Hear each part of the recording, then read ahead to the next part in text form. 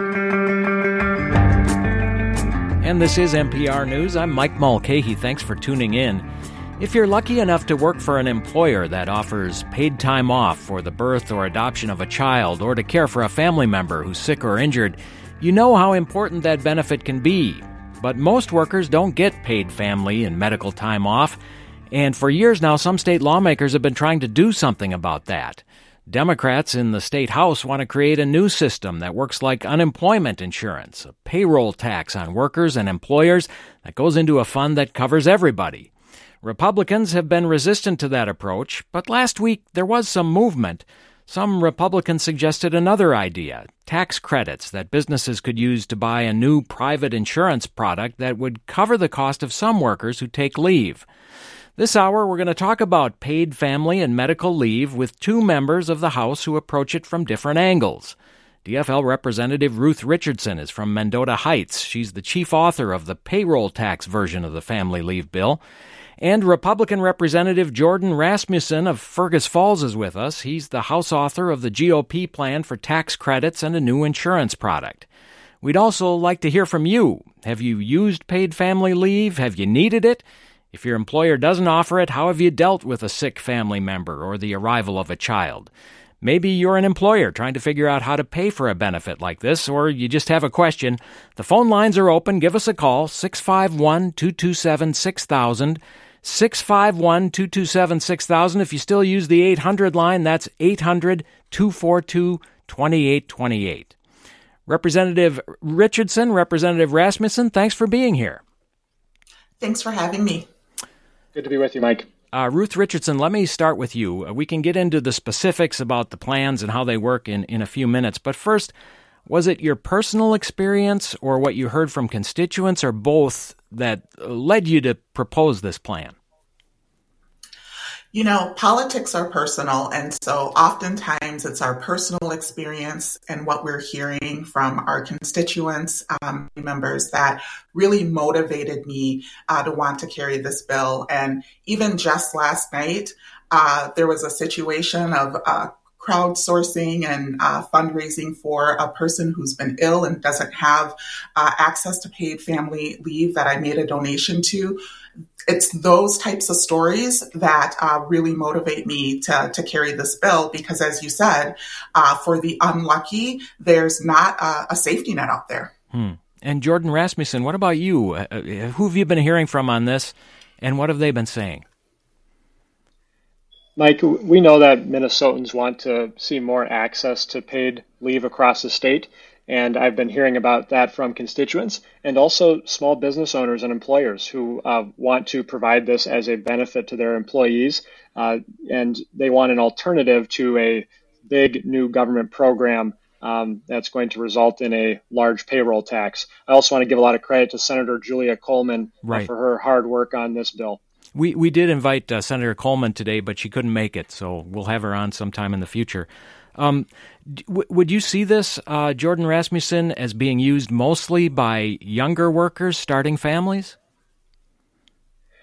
Mike, I think, when you look at paid leave, there are so many different scenarios in which it can be used, whether it's caring for an aging loved one, a sick child, making sure that parents have time to spend with a newborn or an adopted child. And so we're really pushing for flexibility and allowing employers and employees to work together to find the right product for them. So I think all ages will benefit from expanded access to paid leave.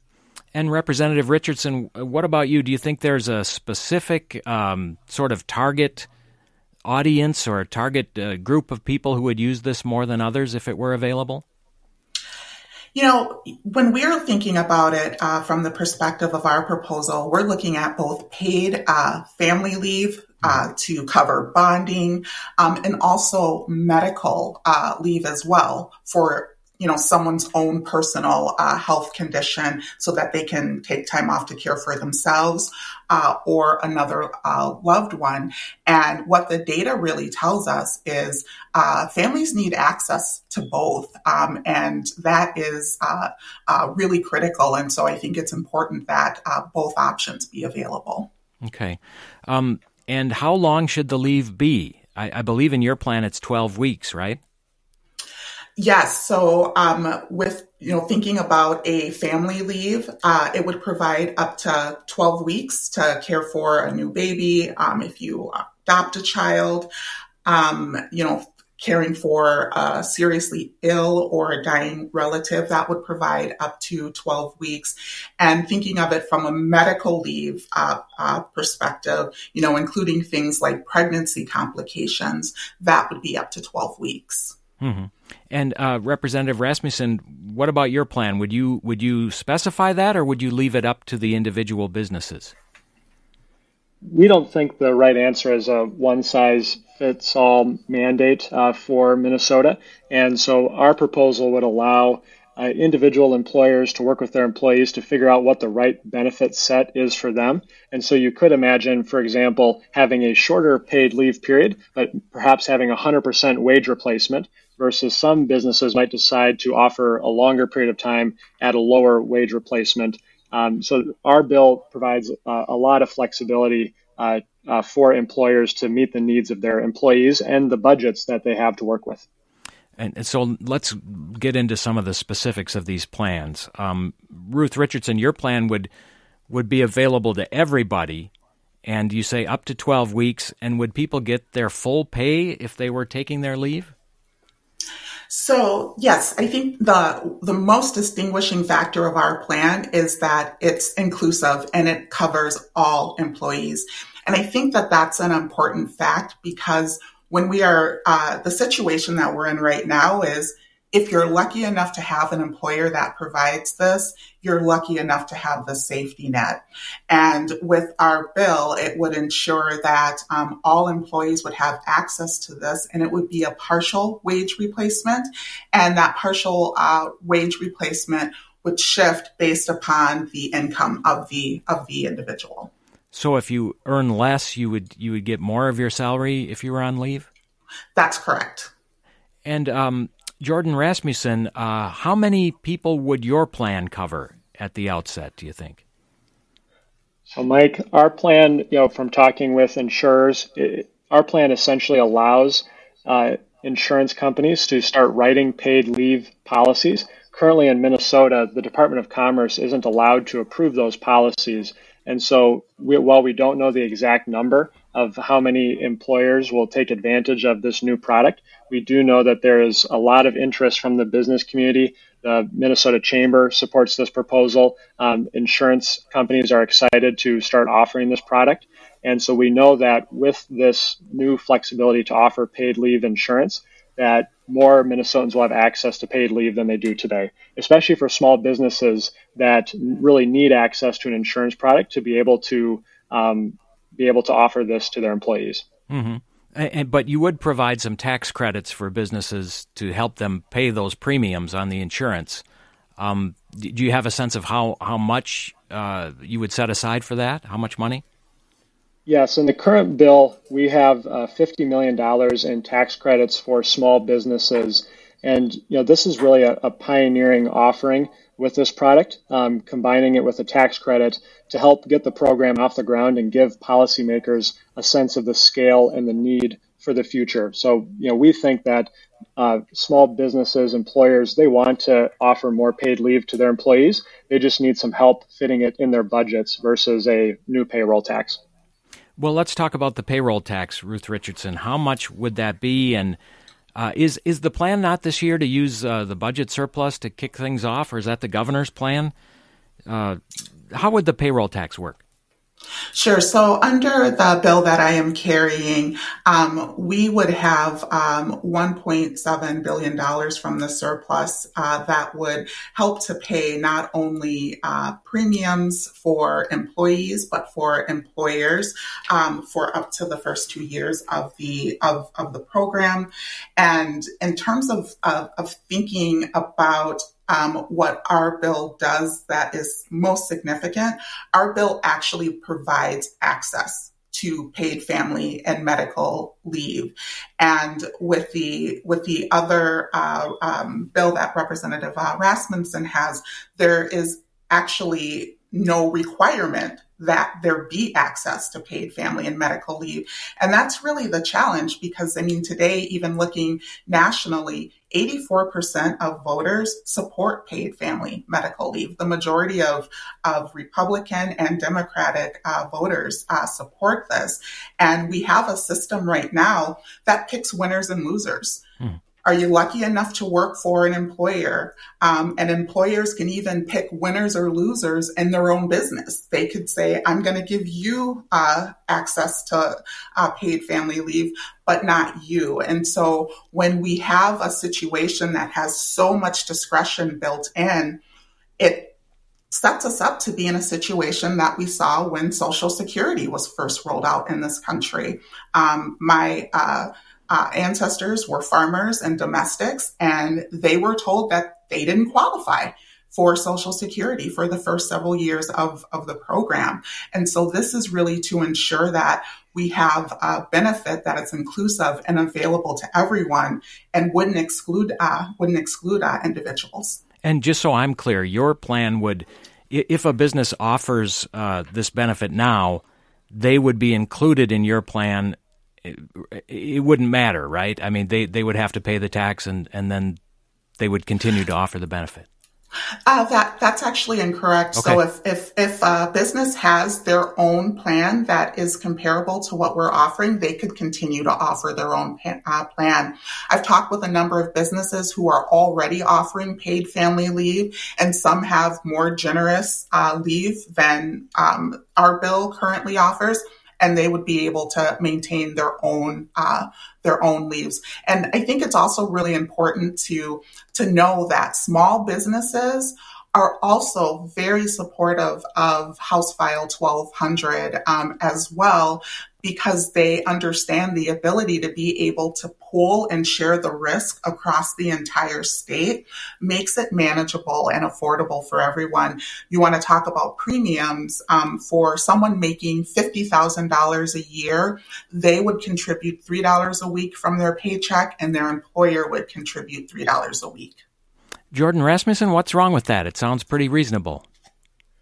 You know, Mike, I don't think Minnesotans want to see a $1 billion payroll tax, and even if some of the surplus is used for that in the short term, that will become a long-term tax that falls on employees and job creators.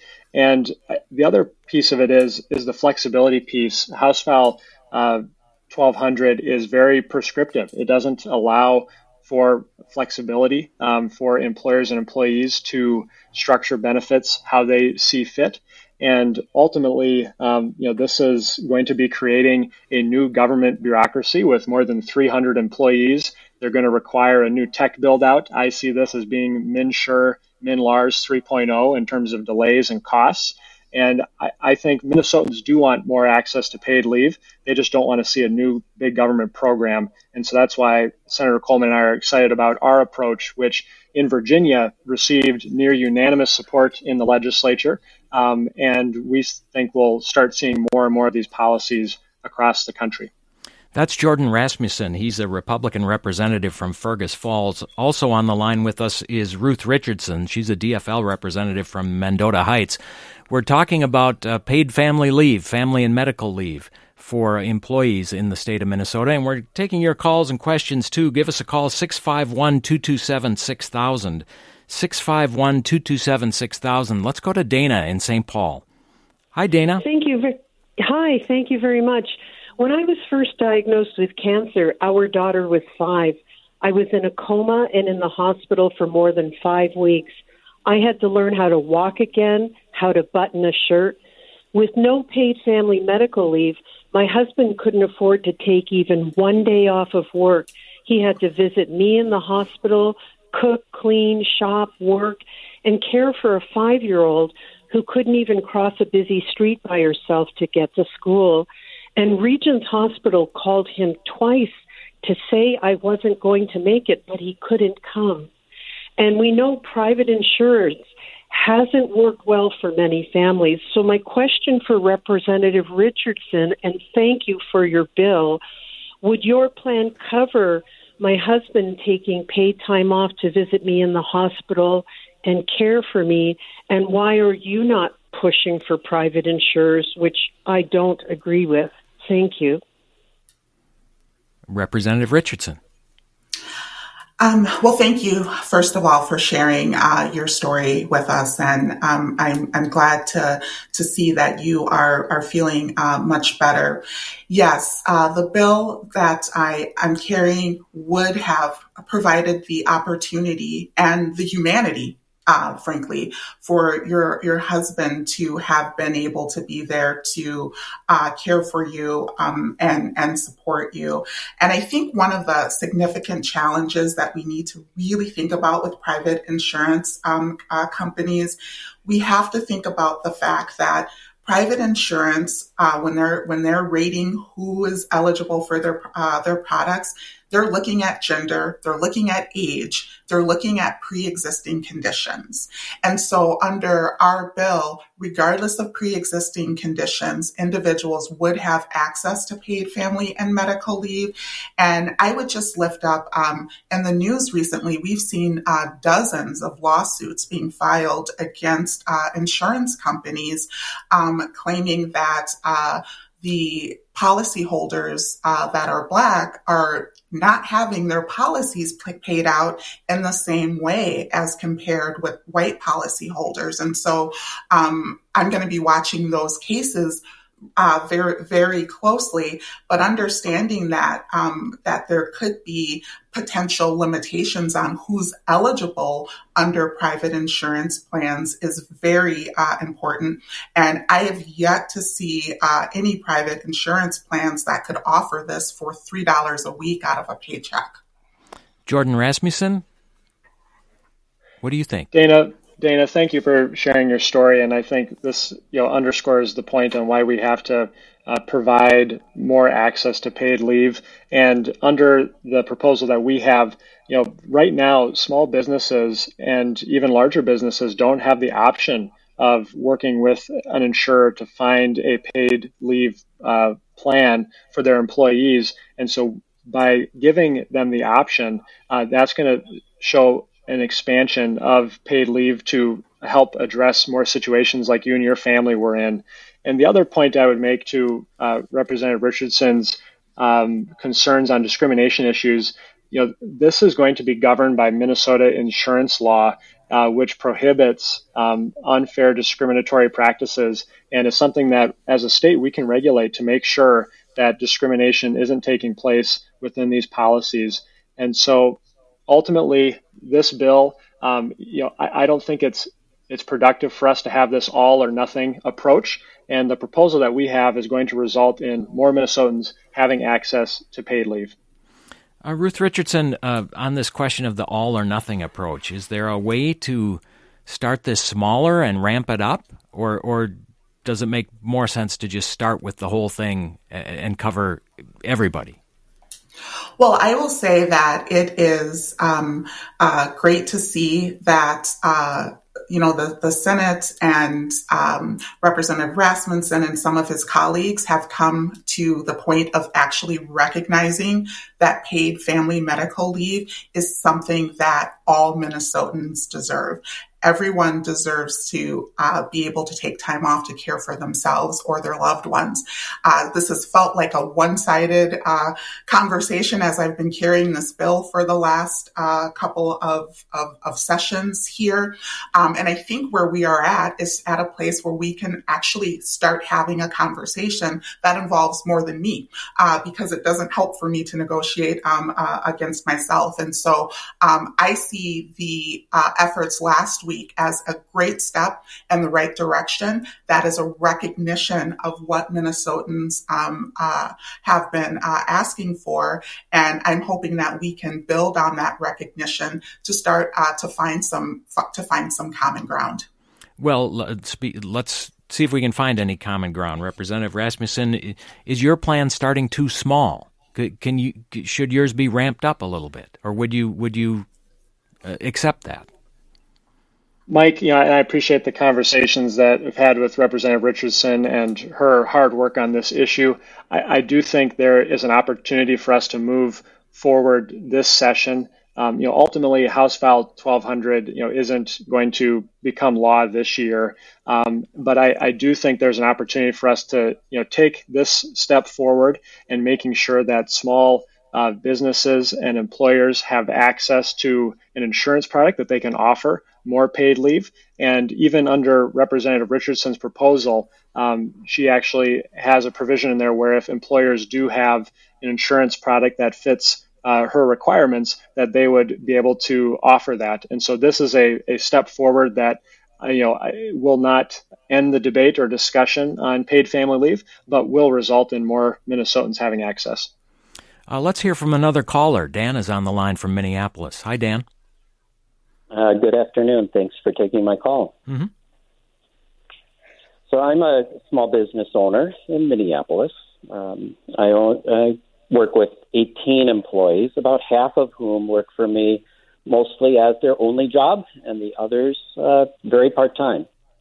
I have been a pick-and-choose leave provider. We don't have an official policy because it's hard to create one that says pick and choose.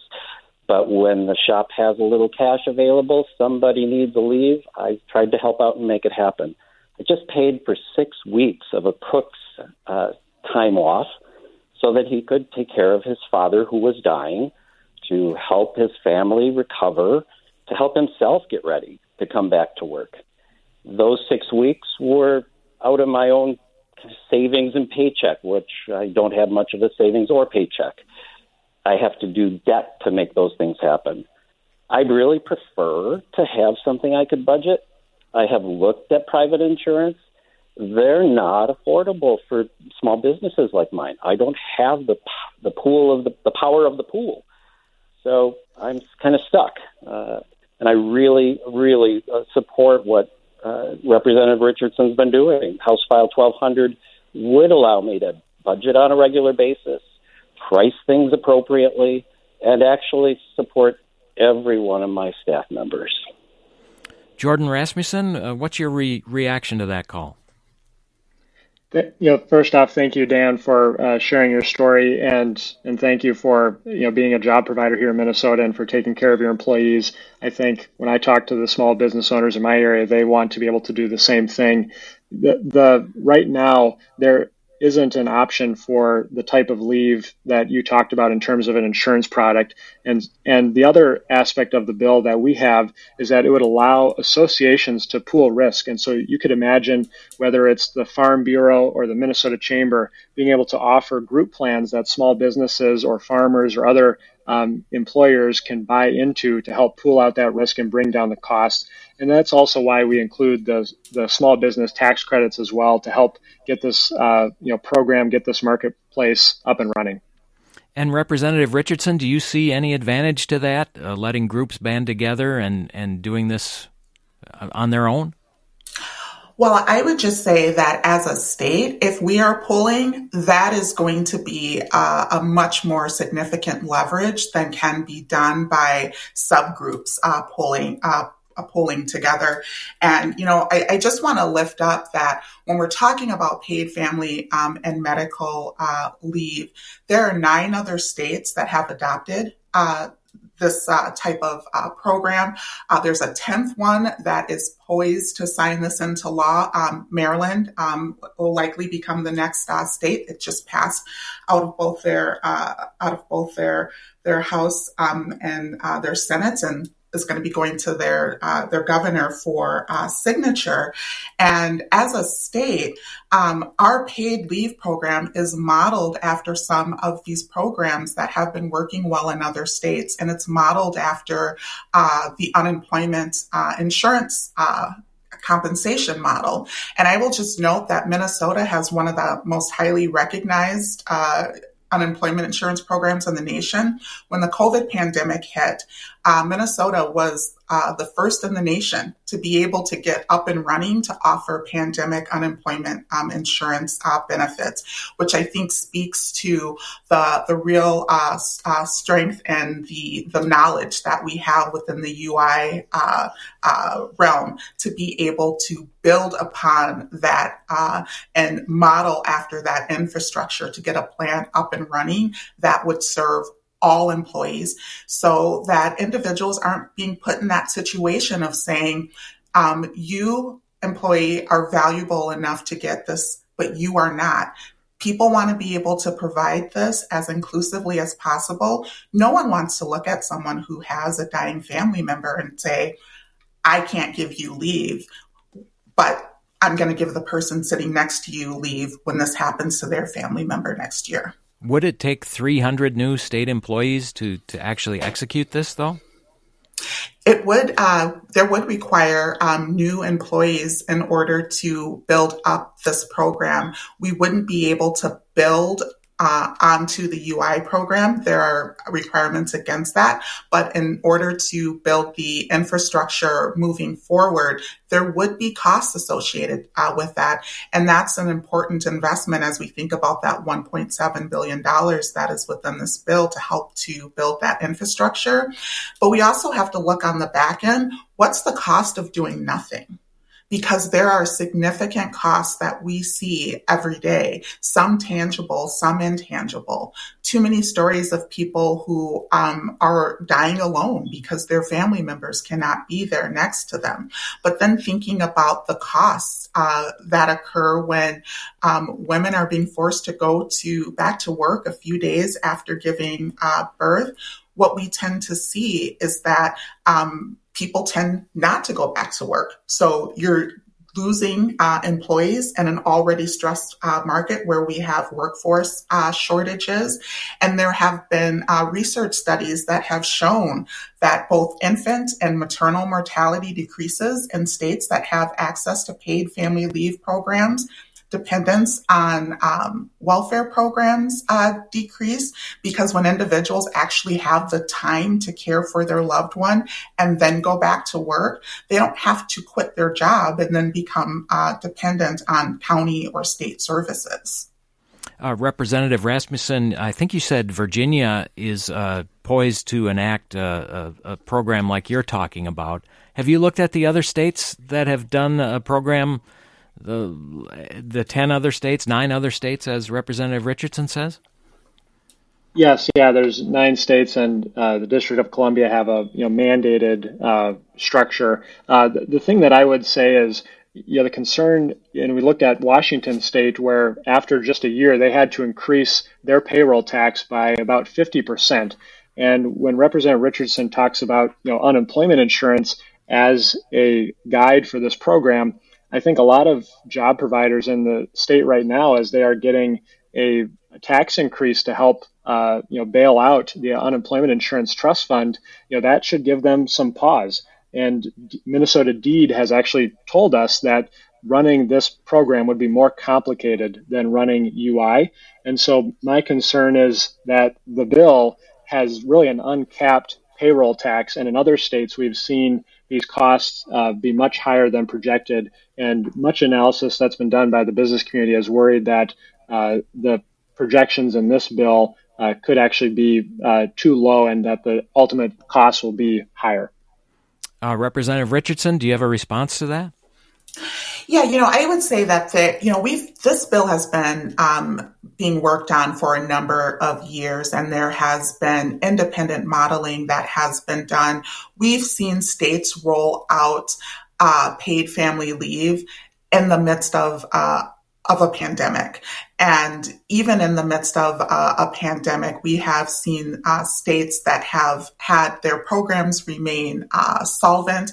And what we also have, being that there are now 10 other states that are doing, we'll be at 10 soon, doing paid family medical leave, we have the benefit of being able to learn as well and to adjust. And I think that what is the most important piece of this conversation today, and something that I hope that the listeners are hearing, is what we are hearing is it is beyond time to have paid family medical leave within the state of Minnesota.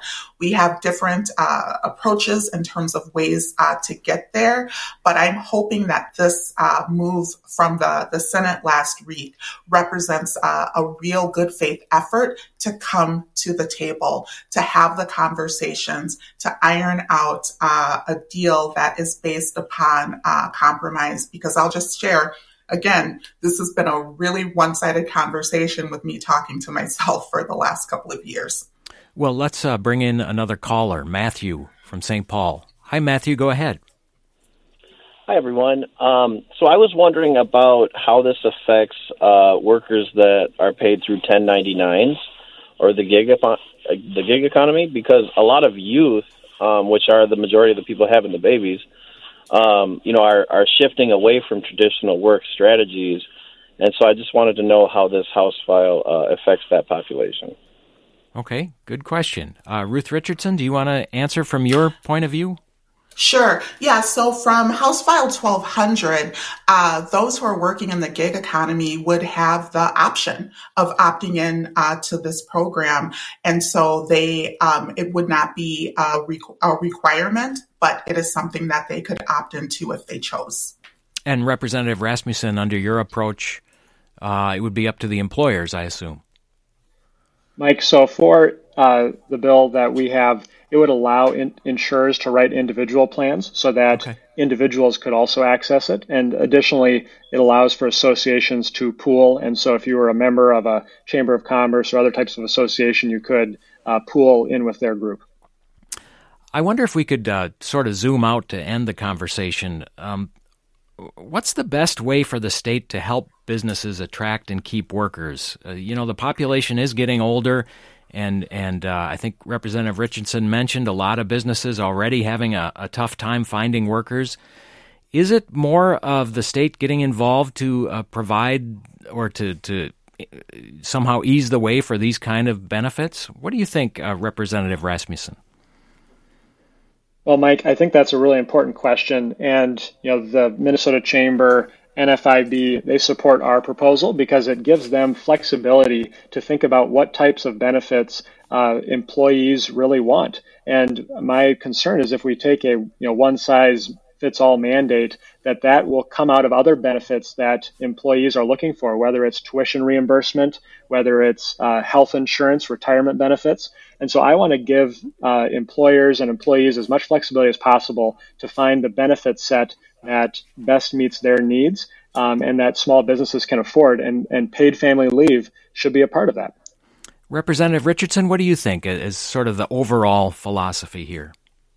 One thing I will just lift up is that Main Street Alliance, an alliance of small businesses across the state, support House File 1200.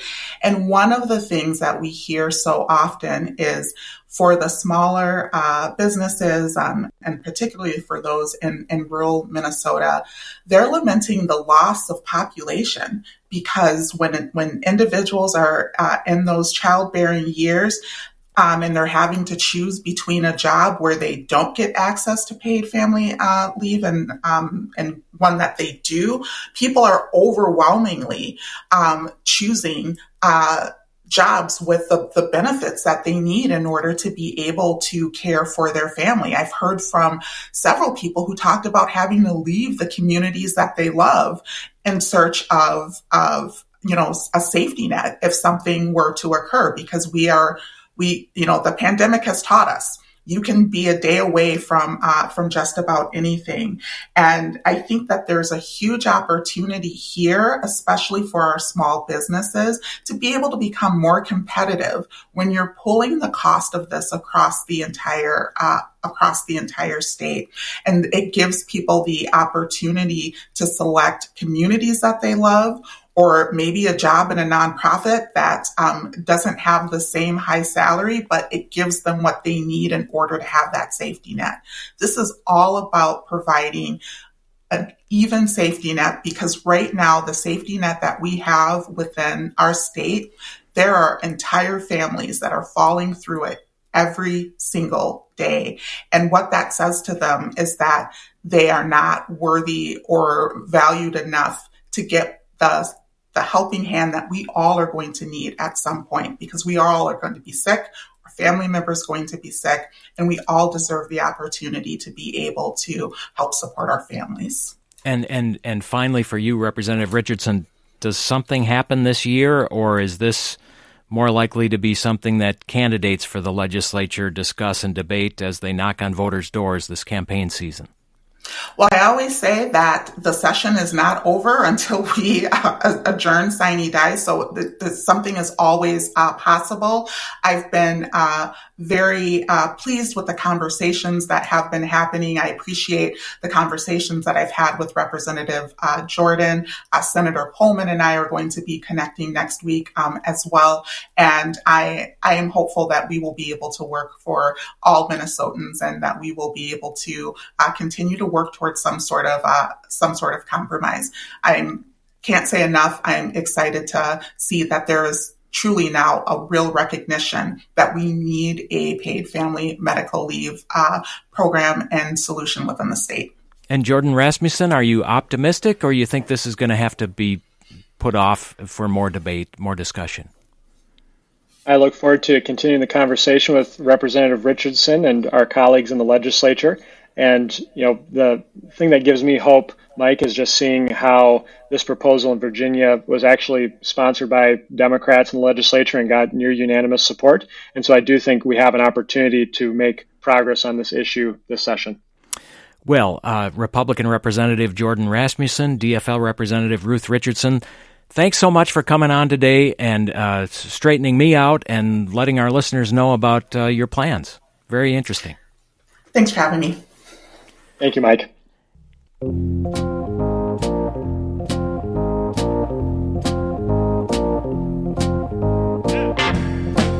And this is NPR News. I'm Mike Mulcahy. One thing pandemic relief money from the federal government has paid for over the past couple of years is breakfast and lunch for all elementary, middle school, and high school students in Minnesota. But that funding will end in early June. Governor Tim Walz has proposed extending free meals for students as part of his plan for the state budget surplus. He wants the state to take over paying for it. That move is backed by a coalition known as the Hunger Free Schools campaign. Leah Gardner is the policy director for Hunger Solutions Minnesota. She supports the governor's efforts, and she's here to talk more about the proposal. Leah Gardner, thanks for coming on. Thanks for having me. Even before the pandemic, weren't breakfast and lunches already provided for many Minnesota students? They were provided for some, but really not for all who needed it. We've actually been working on closing that gap and improving access to school meals for a really long time. But the system that we had in place before the pandemic really wasn't working for schools or for families. And a couple examples of that, many schools had lunch debt that was leaving a hole in their schools' budgets. And that's after doing things like, doing everything they could to collect payment from families. Unfortunately, doing some things no one ever should, like shaming kids by dumping meals. And the fact is that many families just couldn't afford those meals. So we know even before the pandemic, 1 in 4 food insecure families didn't qualify for free and reduced price meals, but we're still struggling to make ends meet and to, provide those meals for their kids. And what else do we know about the students who aren't getting enough to eat? Yeah, it's really been sad to hear the stories as we've launched this effort and started connecting with communities all around the state. We've heard about the struggle that people are definitely having. Many kids are unfortunately experiencing food insecurity, and that is making its way into the classrooms. There's one young man who's worked with our campaign a little bit. He's a freshman in high school, and he was telling us about his experience where his parents have been struggling and haven't always been able to pay. He's been working himself, putting his own money into trying to pay for his school meals. But he was choosing on a weekly basis, whether or not to skip meals, mostly choosing not to eat breakfast, sometimes also skipping lunch, and having to choose between that and racking up a huge debt at the end of the day for his family. So, he was going hungry, and that was impacting his ability to learn and meet his full potential in the classroom. And unfortunately, there are a lot of stories like that. And the governor has proposed $183 million for this for the first year, and then a 4% increase each year after that. Does that funding cover break time and summer vacations as well? I don't believe so. I believe that's really just while kids are in school and getting their ability to get breakfast and lunch while they're in school. And so it does seem like a lot of money. What are you hearing at the legislature? What are you hearing from opponents to this? I have to say I'm pleasantly surprised that we have heard a lot of support for this and just really have been gaining momentum in the community, at the Capitol, you name it. I think people are starting to realize that we've done this for 2 years and it's been working. It's been really meaningful for schools and for families. And there is interest in seeing this become permanent. So far, we had 2 really successful hearings in the House, and most recently with the Education Finance Committee in the House. And that was really powerful testimony from a number of different people with lived experience and experts on the topic. And we were really thrilled to see bipartisan support, when that was voted on in the most recent hearing. So we're optimistic that this is something that we can see both parties consider, and that it could, be on the table in the final budget discussions, because it's so needed. What about the food that the students actually get in the schools? Is it good? You always hear kids complaining about their school food. Yes, you'll definitely get plenty of opinions from kids about, what they're eating for lunch.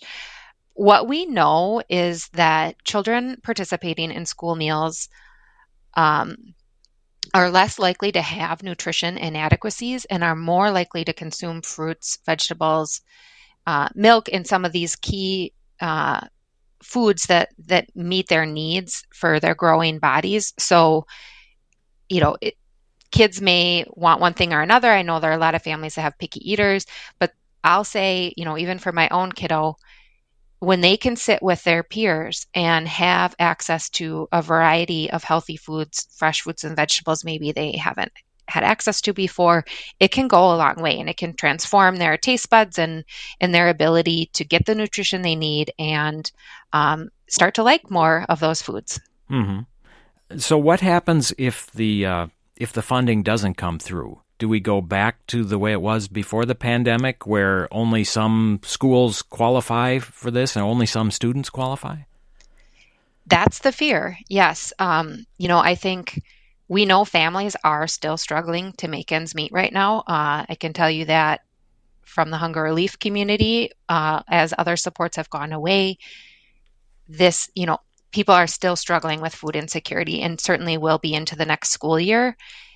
And the current system just leaves too many families out. So I am afraid that what we would see if we don't do something now is, that falling to really being a big stress point for families, kids that will be hungry in school, and unfortunately, schools that are already doing so much, having to wrestle with trying to collect meal debt, teachers wrestling with kids who aren't focusing and that they know are experiencing hunger. And then at the end of the day, that's going to be a cost and a hole in the budgets of our schools. And you said you've had a couple of positive hearings in the House. Are you fairly confident that this will be there when the session ends sometime in May? It's really hard to predict this legislative session, but I'm confident that we have passionate, dedicated support from the governor's office, from leaders in the House, and it's been a slower process working this through the Senate, but I know we have support there as well. So I am hopeful that it's going to be in the final budget discussions. Okay. Well, it always helps to have the governor on your side, doesn't it? It does. We very much appreciate his leadership in bringing this forward in his budget. Leah Gardner, Policy Director for Hunger Solutions Minnesota, thanks so much for coming on today. Thanks for the update. Thank you so much.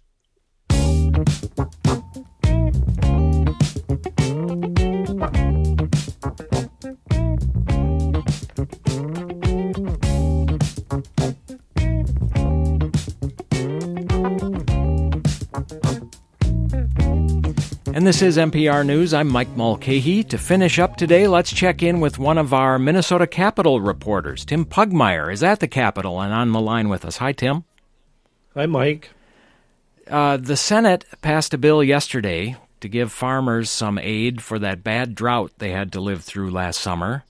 Where does that stand now? Does that mean that bill is on its way to the governor? Well, it was a unanimous vote, but help is not on the way yet. That's because the House passed a drought relief bill a few weeks ago that has some differences. The House included some money for the DNR in its bill and did not have the disease prevention stuff that the Senate included. The Senate had money for the Veterinary Diagnostic Laboratory at the University of Minnesota to do some work on avian influenza and some other emerging animal diseases.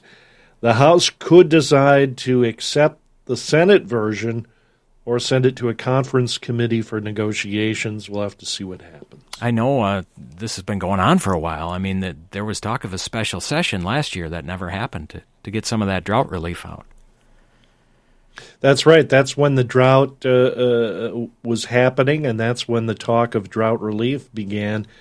And some folks in greater Minnesota will say, hey, the drought is still going on. Don't forget about us.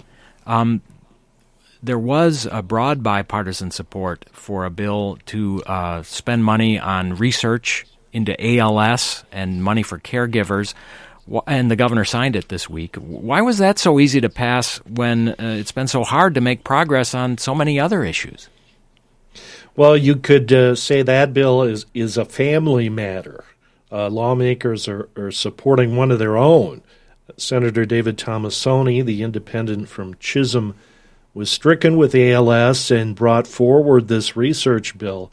Tomassoni is well liked on both sides of the political aisle, so lawmakers want to support the bill for his sake. They also want to see this as a bill that could have an impact on some much-needed medical research. But you're right, it's a big contrast between this bill and other issues being debated at the Capitol.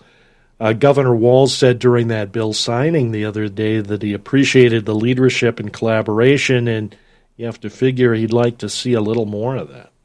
Yeah. Well, today is the second deadline for bills to pass in committee, and that process sort of, focuses the legislature in. What are the big issues going to be now for the rest of the session between now and the third week in May when the legislature has to adjourn?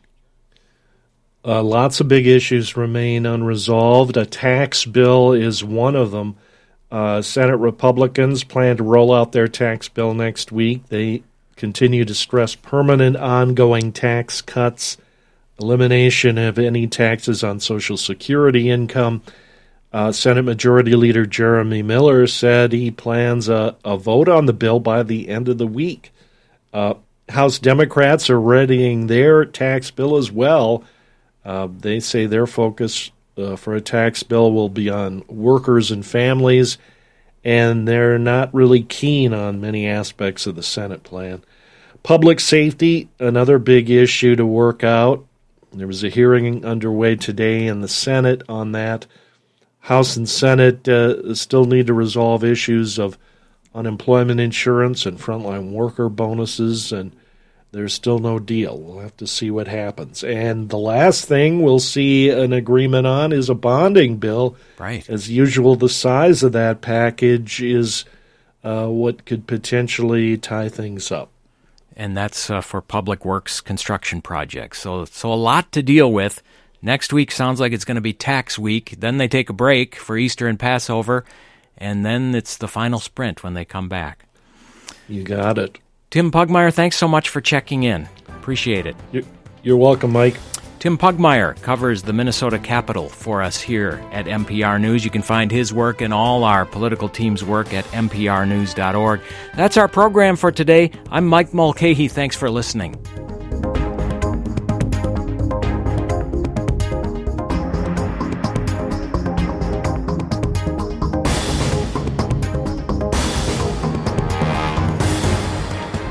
I'm Mike Mulcahy. Thanks for listening to a recording of my live radio show on NPR News. If you want to catch the show live, tune in each Friday at noon.